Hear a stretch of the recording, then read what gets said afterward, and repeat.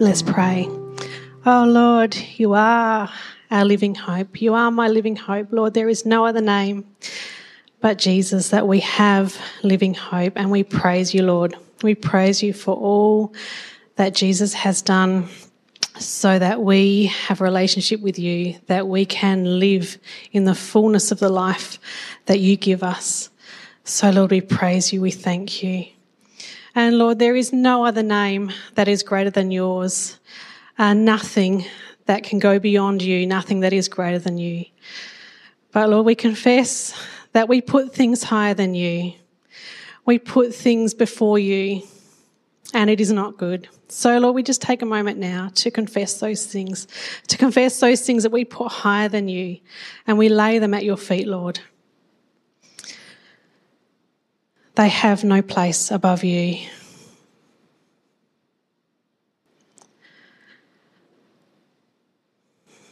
Father, help us to restore you to above all other things in our lives.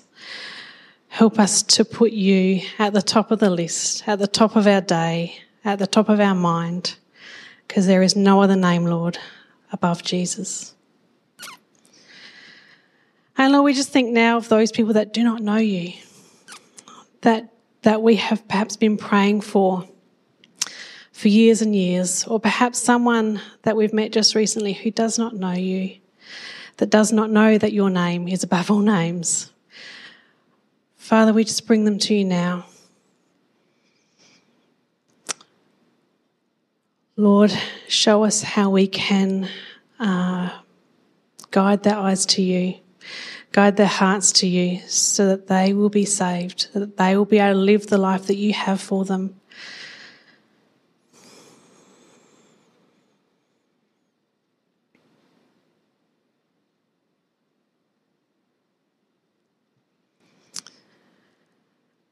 And Father, we just pray for our morning this morning. We think of the teachers here in this space who are teaching that you are the name above all names in however they're teaching it, the kids' programs in each of the different age groups, Lord. I just ask your blessing on the teachers as they teach about you, that they teach the kids that you are the name above all names. May your Spirit guide words and guide the hearts of those teachers. May your Spirit dwell in those classrooms to show the kids that are there that you are the name above all names. And Father, I just pray for Sam as he brings a word this morning. May your Spirit embolden him to say the words that you have for our church this morning. May we, in this time this morning, just glorify you. You are the name above all names. You are the God that is to be praised. There is no other God. There is no other Jesus. So, Lord, we just bring this morning to you. May you be glorified. May you be praised. In Jesus' name. Amen. Thanks, Mon, for doing the intro to the sermon this morning. Once again, it's amazing. We're going to be looking at a passage of Scripture that echoes exactly what Monica prayed with us this morning. I've just noticed that there's lots of people at the back. There's some empty chairs here. Do you want to come forward and sort of gather together a bit rather than being all spread out? Is that okay? Come forward, grab some forward seats. That'd be awesome. We're over social distancing now, aren't we? We can hug each other and be a bit closer. That's good. This pulpit was obviously used by Bill last week because it's like up under my chin. It's all right, we'll go with that. Morning, everyone. It's a joy and a privilege, as always, to be able to share God's word with you. And welcome to you online if you're watching this right now. I trust that the word of God will just enter your hearts as well and transform your world as you are at home watching this.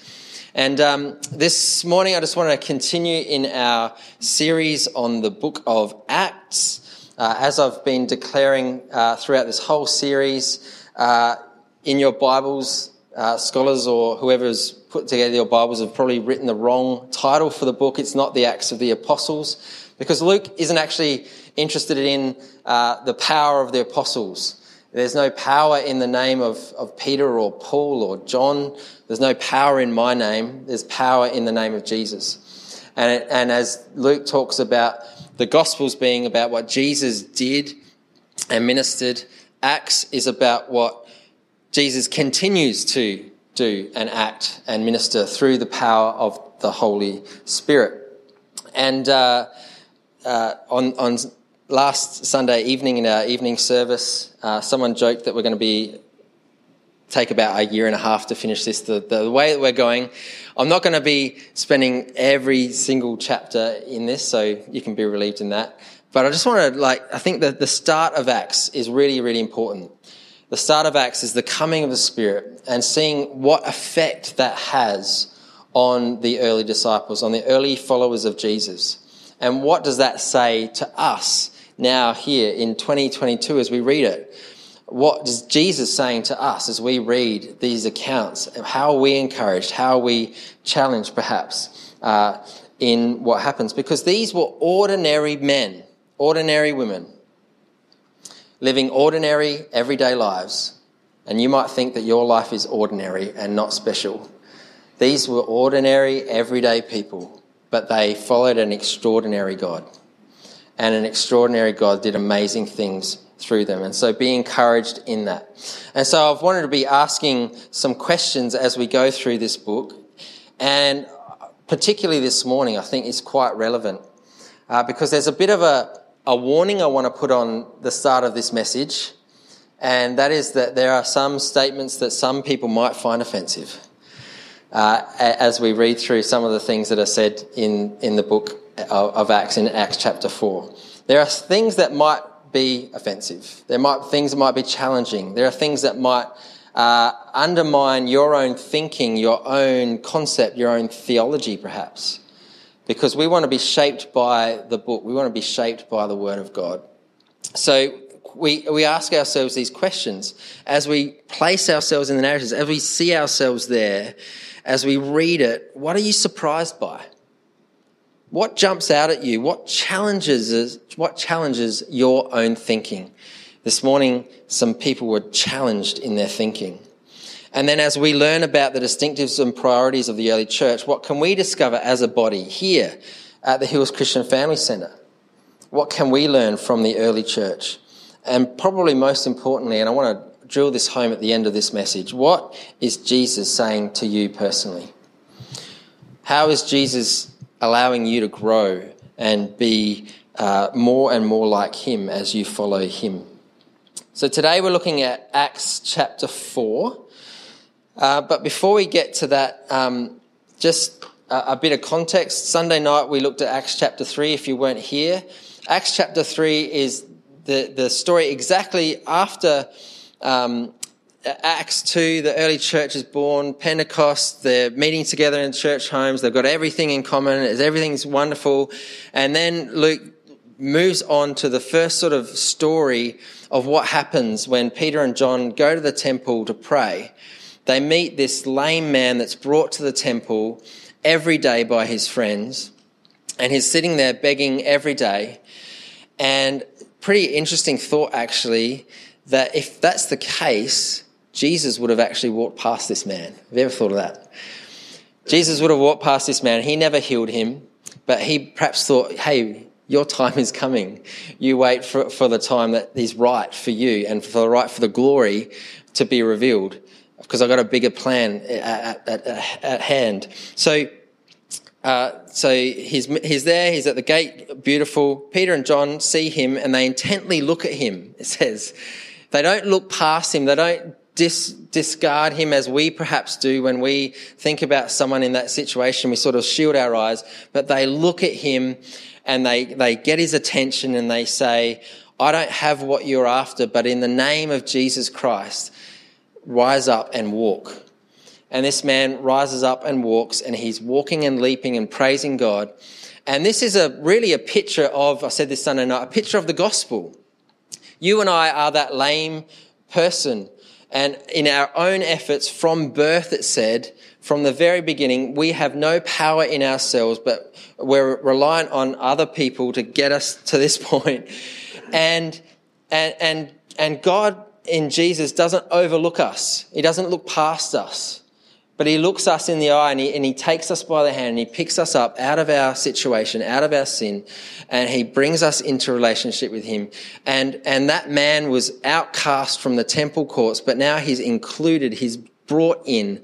What a picture of the gospel that you and I, when we come to Jesus, when he lifts us up, we're no longer excluded, we're no longer out of the family, but we're brought into the family of God. We're sons and daughters of the King, and we're included in his family and in his grace. And we can too walk and leap and praise God for all that he's done. So that's happened. That's just happened in Acts chapter 3. And now there's a response to it. Now there's going to be some interesting dialogue as to what just happened. And this commotion took place, and it was in the afternoon and it went all evening. So obviously there's all this talking and what's going on. This guy was lame and now he's walking, and how did this happen? And it's drawing a crowd and people are interested and wondering what's going on. And then we get to Acts chapter 4. So we're just going to read through it. And then I'm going to come back and we're going to open up the word this morning. So let's read together. I might need you to do it for me because I've got my hands tied up here. So the priests and the captain of the temple guard and the Sadducees came up to Peter and John while they were speaking to the people. They were greatly disturbed because the apostles were teaching the people and proclaiming in Jesus the resurrection of the dead. They seized Peter and John, and because it was evening, they put them in jail until the next day. But many who heard the message believed, and the number of men grew to about 5,000. The next day, the rulers, elders, and teachers of the law met in Jerusalem. Annas, the high priest, was there, and so was Caiaphas, John, Alexander, and the other men of the high priest's family. They had Peter and John brought before them and began to question them. By what power or what name did you do this? Then Peter, filled with the Holy Spirit, said to them, rulers and elders of the people, if we are being called to account to the day for an act of kindness shown to a cripple and are asked how he was healed, then know this. You and all the people of Israel, it is by the name of Jesus Christ of Nazareth, whom you crucified, but whom God raised from the dead, that this man stands before you healed. He is the stone you builders rejected, which has become the capstone. Salvation is found in no one else, for there is no other name, just declared Monica.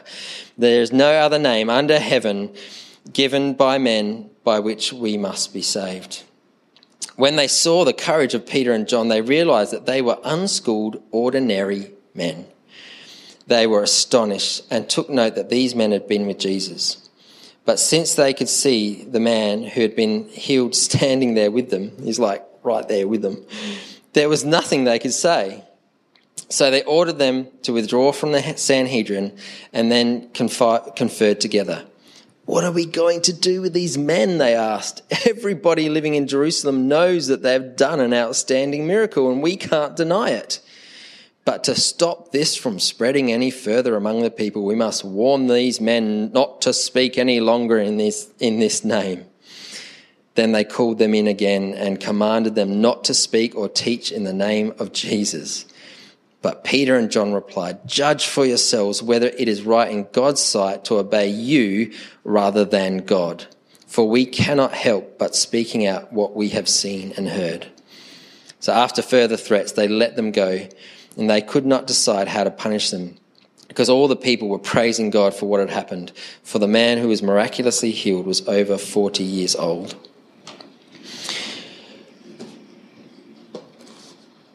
Wonderful interaction here, and we want to talk about that this morning.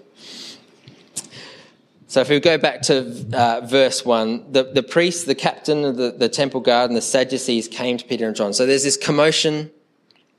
It's getting the attention of everyone in Jerusalem, that it's drawing a crowd, and it's getting the attention of the rulers and the authorities. And it says that the Sadducees came up to grab hold of them. What's interesting to know, and you might know this from your own Bible studies, is there were a number of different sort of authorities in the Jewish leadership. There was the Pharisees, there was the scribes, there was the Sadducees, and there was some slight differences between these groups of people. The Pharisees were actually quite religious. They were quite faithful. They believed in angels. They believed in the resurrection. They believed in life after death. They believed in the scriptures. And so they had an issue with Jesus, mainly. So when you look at the Gospels, it's the Pharisees that come and question, because they've got an issue with Jesus claiming to be God. Because they're interested in theology. They're interested in the spiritual life of people. Sadducees were a different group of people. They were an aristocratic group. They kept it in the family. They were elitist. They were more of a political group. They were in bed with the Romans.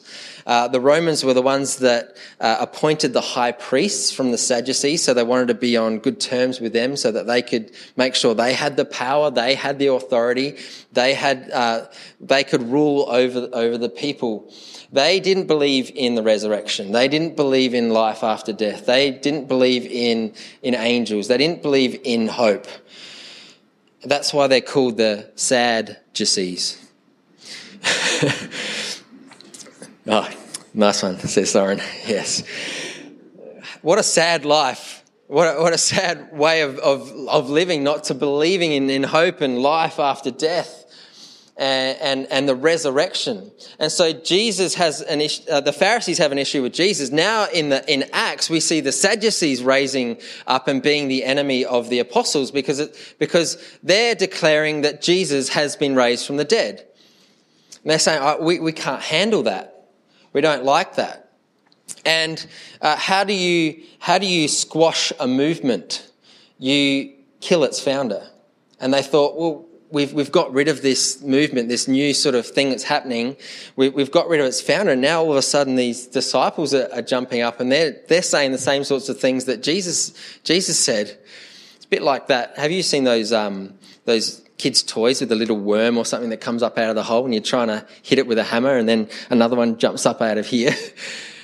It's exactly what's happening for the Sadducees. They can't handle it because Jesus, who declared that he was going to rise from the dead, that he was going to be Messiah, well, let's just get rid of that. And now all of a sudden these disciples, they're saying the same things, and they're empowered by the Spirit and they're doing miracles. Hang on a minute, we don't believe in miracles. How do we deal with that? So they get rid of the disciples, and more disciples pop up, and they can't handle the fact that this gospel is spreading because Jesus said it was going to spread. His words have rung true. And so there's these Sadducees, and it says, I love it says in verse 2, they were greatly disturbed. It's a great word, isn't it? Disturbed. Do you know the gospel always disturbs? It disturbs in two ways. It disturbs either by challenging your thinking, and this is what's happened for the Sadducees, or it disturbs by disrupting your life for good. It disturbed many people here. It said many people came to faith. They were disrupted. Their life was disturbed. It was going one way, now it's changed around. And for the Sadducees, they were greatly disturbed.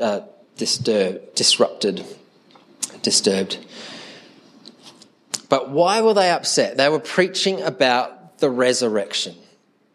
They were saying that Jesus was alive. They were saying that we can have a resurrected body if we have faith in him. You see, the Sadducees were blinded by their own prejudices. I think this is a wonderful picture of our society, that people have their own ways, their own things set up about how they think life is and what's true, and you can put the truth right in front of people. A miracle happened. This lame man from birth was healed and is walking and leaping, and they can't see the miracle because they're blinded by their own prejudices. It's interesting, sometimes some people say, all I need, if I ever saw a miracle, then I'd believe. I wonder if that's true, because here these people saw a miracle and they didn't believe. It's not the miracle that does it. And so in verse 4, it goes on, verse 3, they seized Peter and John because it was evening, they put them in jail. So there's this commotion that's happening, and it's happened all evening, but it's getting too late to do anything about it, so they throw them in jail. But I love what Luke says here in verse 4. But many who heard the message believed, and the number of men grew to about 5,000. We know that on the day of Pentecost it was around 3,000, so another event happens, another 2,000 are added. And I'm not being chauvinistic, but the way they counted back in those days was they counted the men. So there was more because there were women and children as well. But I love what Luke says here in verse 4, because he says that they were thrown in jail, but many heard and believed. And there's a great truth here that Luke tries to portray, and that is that you can arrest the followers of Jesus, but you can never arrest the gospel. You can throw people in prison. You can try and even erase the disciples by stoning them. But you can never erase the gospel. Remember, this is one of Luke's themes in Acts. He's interested in the spread of the good news of Jesus. You will be my witnesses in Jerusalem, Judea and Samaria, and to the ends of the earth. Jesus' words are going to happen. And you can't stop it. And so that makes us think about what other words has Jesus said in his word to us that we should take heed of and believe in. You can arrest the followers of Jesus, but you can never arrest the Gospels. Verse 5, the next day the rulers, the elders and the teachers of the law met in Jerusalem. Now, Luke here describes the Sanhedrin. There's 70 people plus the high priest. And this group of people is exactly the same group of people that Jesus stood before. So you can imagine what might be going through Peter and John's minds. Well, what happened last time someone stood before this group and were questioned? I wonder if that's going to happen to us. But there's a change in who they are and in their approach. And Luke actually talks about this change in a picture.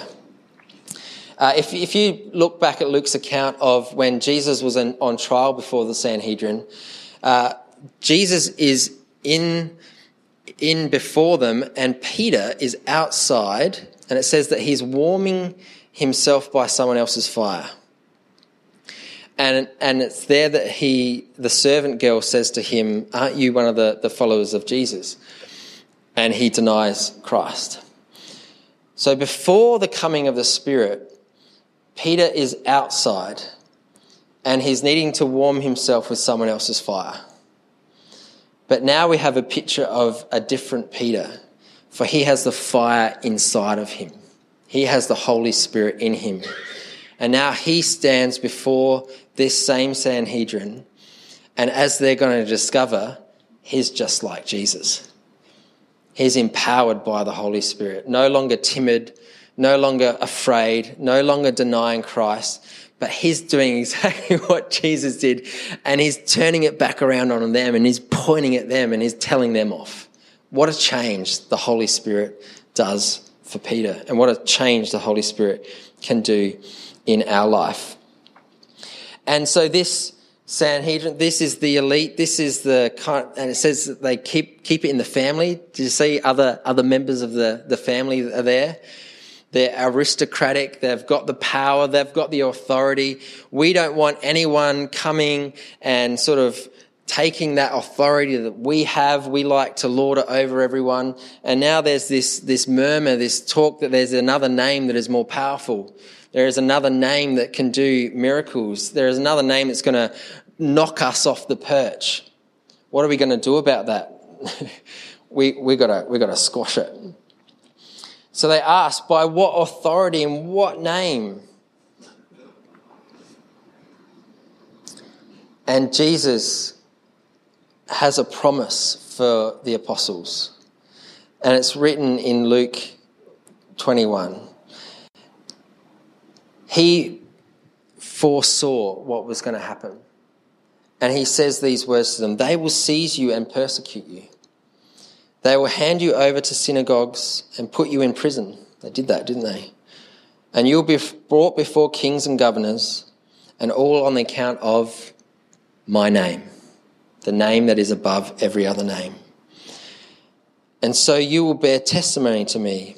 But make up your mind not to worry beforehand how you will defend yourselves, for I will give you the words through the power of the Spirit and wisdom that none of your adversaries will be able to resist or contradict.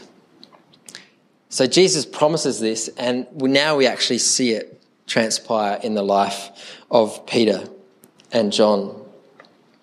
And they stand before the same council that Jesus did, and they do exactly what Jesus did. You know what Jesus did when he was questioned? He turned it back on them and questioned them back, saying, have you got a problem with me healing a person? Why is there an issue with doing good for a person? Why is that your problem? Why is that an issue here? And so Peter says, filled with the Holy Spirit, there it is. Are we being called to account for an act of kindness? Is that why we're on trial, really? Are we really on trial for doing a good deed? There's really something more going on underneath here.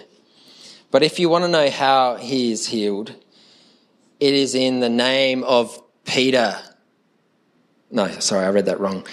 It is in the name of John. No, it's in the name of Jesus.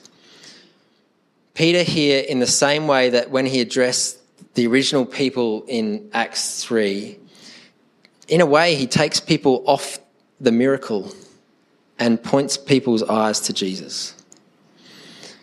If you want to know how this good deed is done, it is in the name of Jesus Christ. It's not about me. It's not about my goodness. In fact, let's just go back to Acts 3. Flip over in your Bibles to verse 12. When Peter saw this, he said to the men of Israel, why does this surprise you? Do you stare at us as if by our own power or our own godliness we were able to make this man walk? It's not in our power.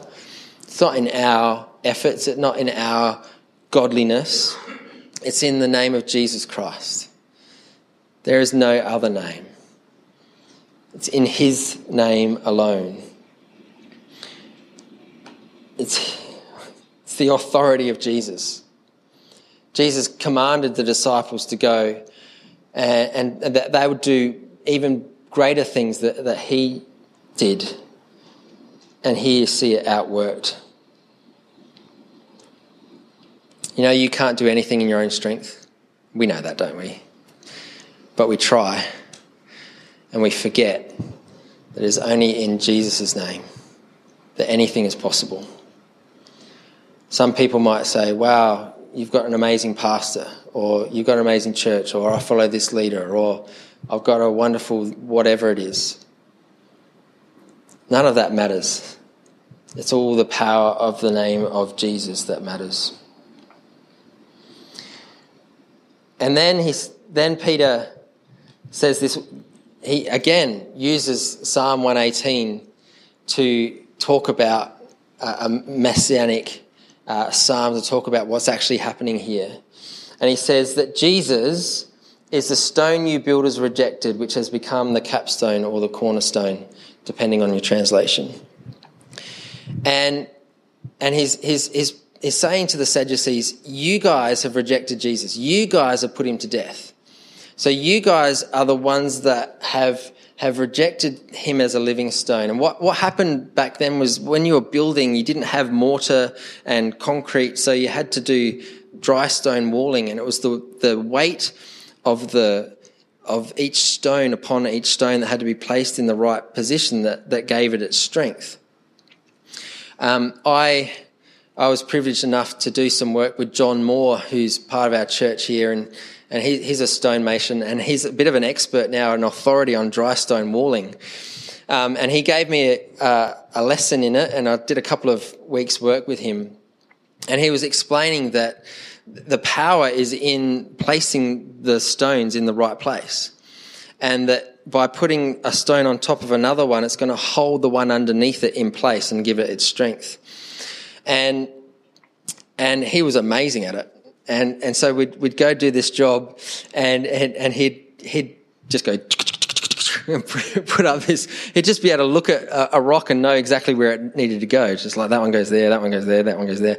And I'm sitting there going, maybe I'll knock a bit off the end of that one and put it there. And I'd spend half an hour putting 10 rocks in place. And he'd done this this whole thing over here, and he'd come over and he'd assess my work, and he'd go, yeah, and just throw them off, and he'd put that one there, put that one there. That's how it should be. But what the builders do is when they come across a stone that isn't the right shape, they throw it away. They put it on the rubbish pile. They reject it. And that's precisely what Peter is saying to the Sadducees. They're saying, you're supposed to be the builders of Israel. You're the leaders of Israel. As you build this nation, as you put all of its things in place, you come across this Jesus who is the Messiah, who you rejected, who you put to death. You didn't understand it. It was the wrong shape. You kind of can't comprehend what to do with this Jesus. And so you've thrown it out. You've rejected it. And it's a picture of what we do in our lives, isn't it? We love to build our lives to be neat and tidy. We love to have all the things in place. We like to order our finances, our career, our relationships, our hobbies, and we like to give it priority and massage it, put all the shapes in place. But sometimes Jesus is this stone that's got angles and right angles, and where does it fit? As you think about that concept of building and having stones, as you build your life, or maybe you need to rearrange it, or maybe you've had something go on in your life where you actually need to rebuild. What will you do with the living stone of Jesus? That's what Peter is saying to this group of elite people. He's the cornerstone. He's the one that all the other pieces build off of. Or he's the capstone, the one that holds all the other things in place. He is the priority in our life. Sometimes maybe we're on a journey of faith and we're building our life and we're happy with what we've got. What do we do with this out-of-shape stone? What do we do with this thing that's irregular, that doesn't seem to fit? We've got to put Jesus first. We've got to put him as the foundation or the capstone. That's why it works in both ways when it comes to building dry stone walls. You need a strong foundation and you need the rocks on top to hold it all in place. It works both ways. So what will you do in your life with Jesus? How is he the stone in your building life? All right, let's move on. And then we come to probably the most famous verse in Acts chapter 4. Salvation is found in no one else, for there is no other name under heaven by which we can be saved. That's a pretty exclusive claim, isn't it? But it's a claim that Jesus himself also made. And it is a claim that we too should hold on to. In this world that is forever saying you've got to be tolerant and open to all sorts of faiths and ways, and perhaps all ways lead to one, and we're all months the same. There is a difference between Christianity and every other religion. You know what that difference is? Every other's founder is dead, but Jesus is alive. We serve a living God. In fact, I told you some things might be offensive. Came across some words as I was researching this from R.C. Sproul, and he says, "The apostles had healed in the name of Jesus, the one whom people had crucified, but whom God had raised from the dead. Why? So that all Israel might know that this is the only name there is under heaven through which we can be saved." Then he says this, gulp. "If you are a Christian, you should be prepared to die for that affirmation. If you are not, you are just playing at religion and you have missed the Son of God." Wow. Those disciples were willing to die for the affirmation that it is Jesus Christ and nothing else. And they were willing to die for it. If we aren't willing to live that life, then we're playing religion. We're playing building stones without Jesus, and it's all going to crumple down and fall.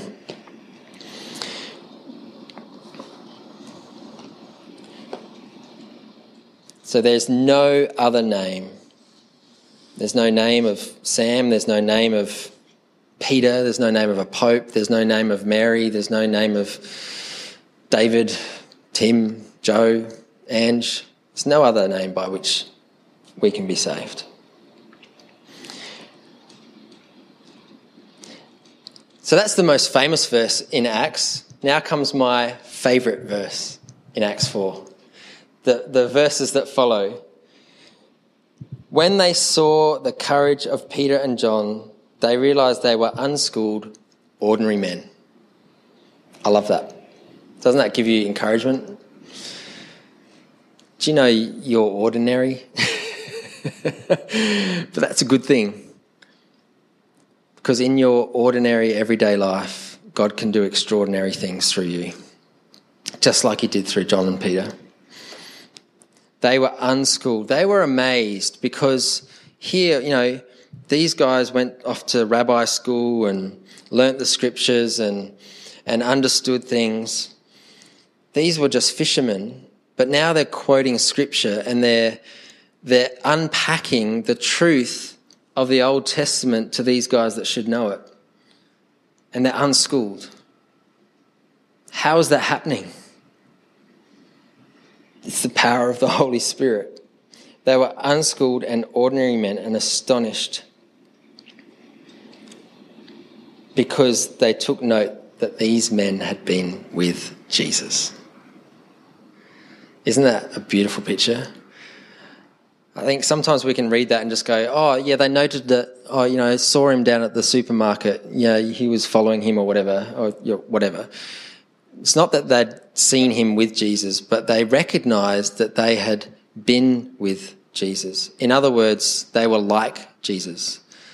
The things that they said, the things that they acted out, the things that they had boldness and authority to proclaim was a bit like what they saw in Jesus. If you ever want to have a social experiment, grab a group of kids that act differently and have one kid that perhaps acts differently to that, throw him into the group, and soon he's acting like that group of kids. Because the culture rubs off on people. The culture of Jesus, his ministry, his way of life, his words, his love, his ministry rubbed off on the disciples, and they noted that they had been with him. So I want to say to you this morning, can people say that of you? When people look at your life in the way that you live, the way that you speak, the way that you love, can people say, wow, you've been with Jesus? Can that be an encouragement to us?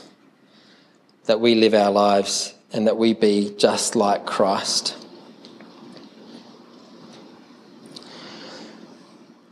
but they could do nothing.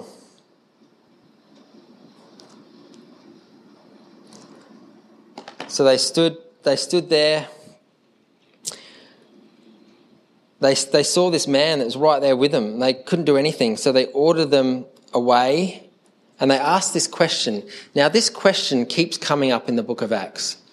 It's worded differently. It was there at Pentecost when Peter prayed, when he preached. What was the response? The people's hearts burned, and they said, "What shall we do then, Peter?" It's an interesting question, and it's a question the religious people ask all the time. What shall we do? What are we going to do about this? Well, there's a great answer. The answer is believe in it. Believe in it. And many people did.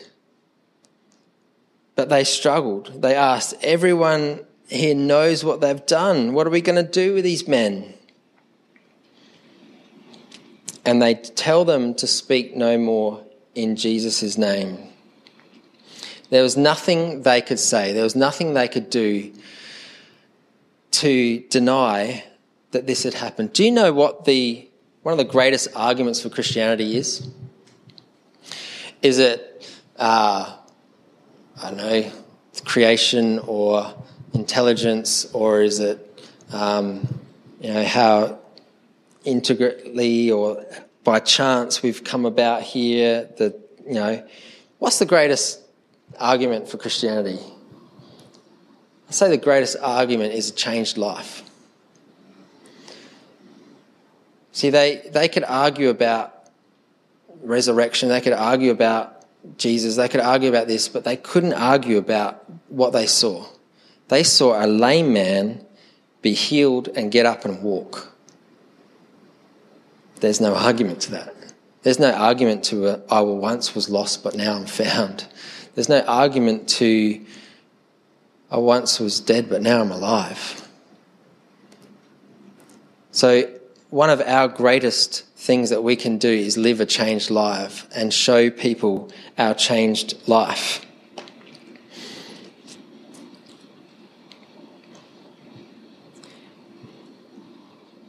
Came across this quote. There are those, the Sanhedrin, the Sadducees, that know the word of God, but there are those that know the God of the word. I love that. That was the difference here between those who believed and came into a relationship with Jesus and those that just knew the word and lived it out religiously. Religion wasn't going to save. Effort wasn't going to do anything. Sacrifice, not going to win a soul. Jesus, the name above all names. And so they tell them, they say, okay, you can go, but don't preach in the name of Jesus.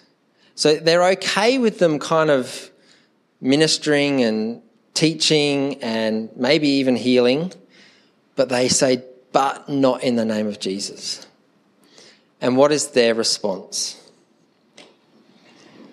Judge whether you think it's right in God's eyes, whether we obey you or God. What was the command that Jesus gave the disciples? To go out, to preach, to baptize, to make disciples in the name of Jesus. And here was an authority telling them not to do what Jesus told them to do. And sometimes people read this and they go, how do you marry up, Paul's teaching in Romans about living under authority and submitting to authority. Here the authorities were telling the disciples to do something. And you think, well, shouldn't they have just been good citizens? Shouldn't they have done what the government told them to do? Because that's the right thing to do. Well, what's going on here is a play of authority. There is a higher authority. And yes, we are to be submitting to our authorities, But if those authorities ever tell us to do something that is immoral or unjust or against the greater authority of Jesus, we must not obey. Interesting thought, isn't it? Particularly as we think about perhaps some of the things that have happened in the last couple of years in our society. What's happening when governments are making mandates not to be able to pray for people. What do you do with that? Do we obey them or do we obey God when God says to pray for people?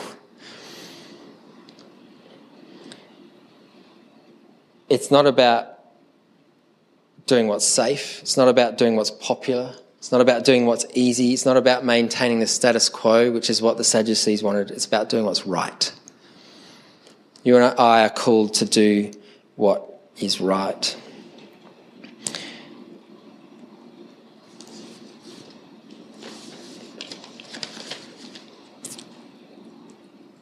So what must we do then is a question.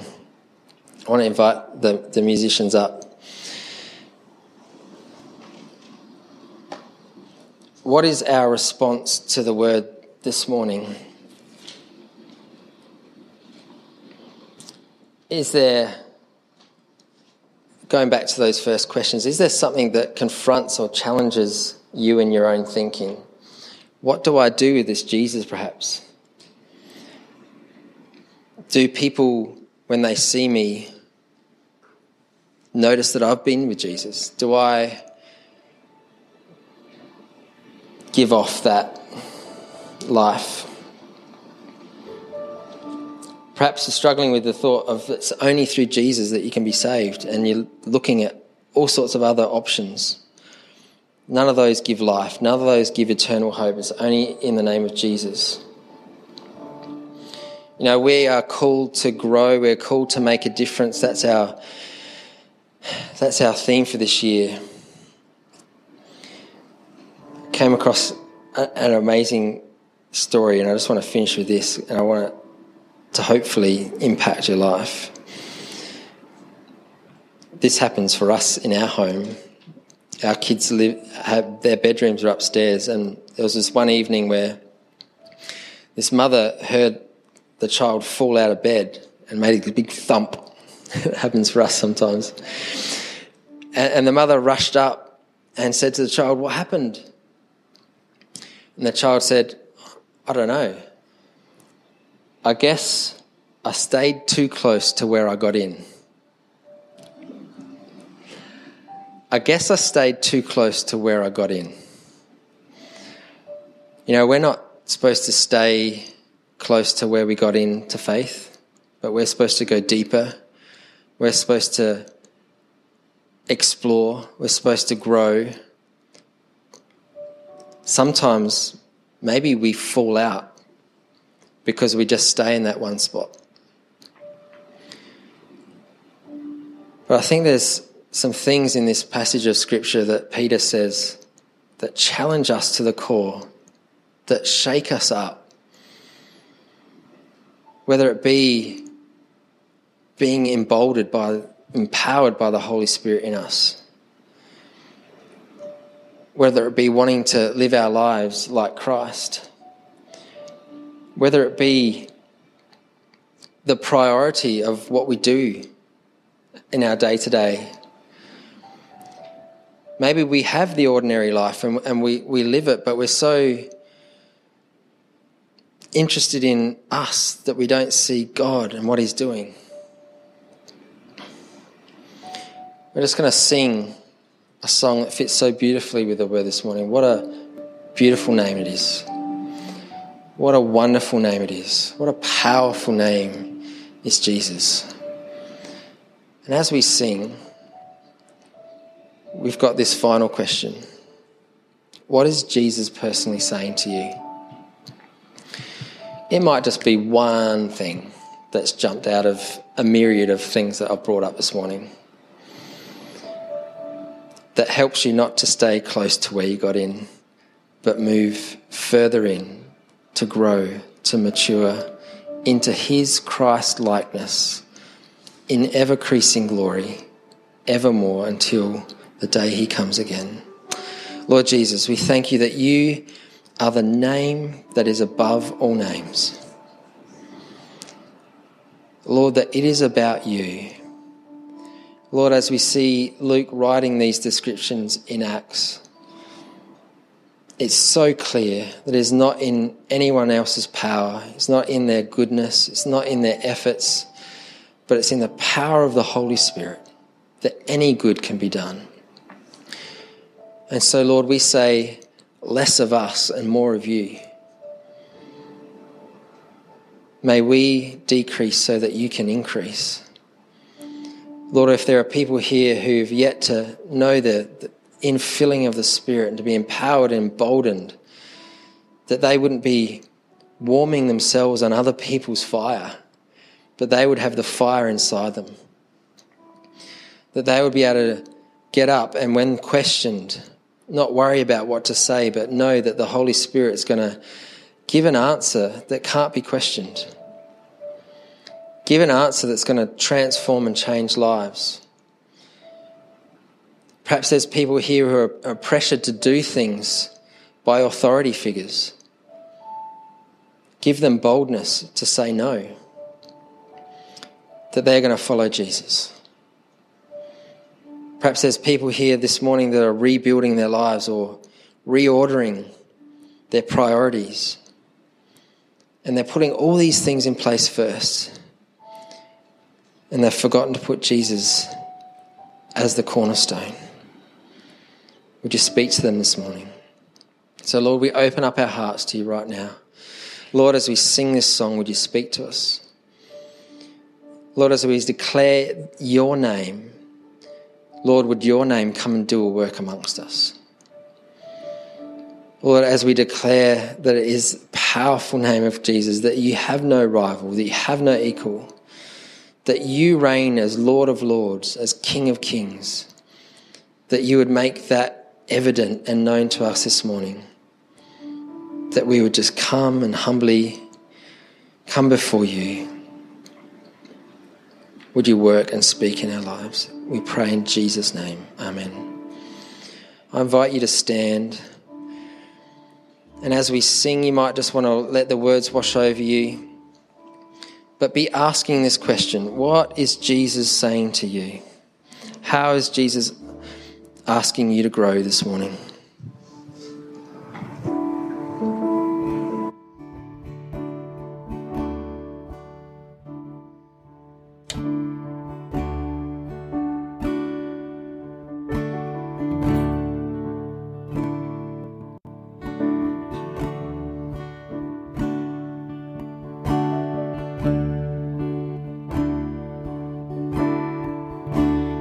were the Word at the beginning, the one with God the Lord Most High. What a powerful name it is, the name of Jesus. What a powerful name it is, the name of Jesus.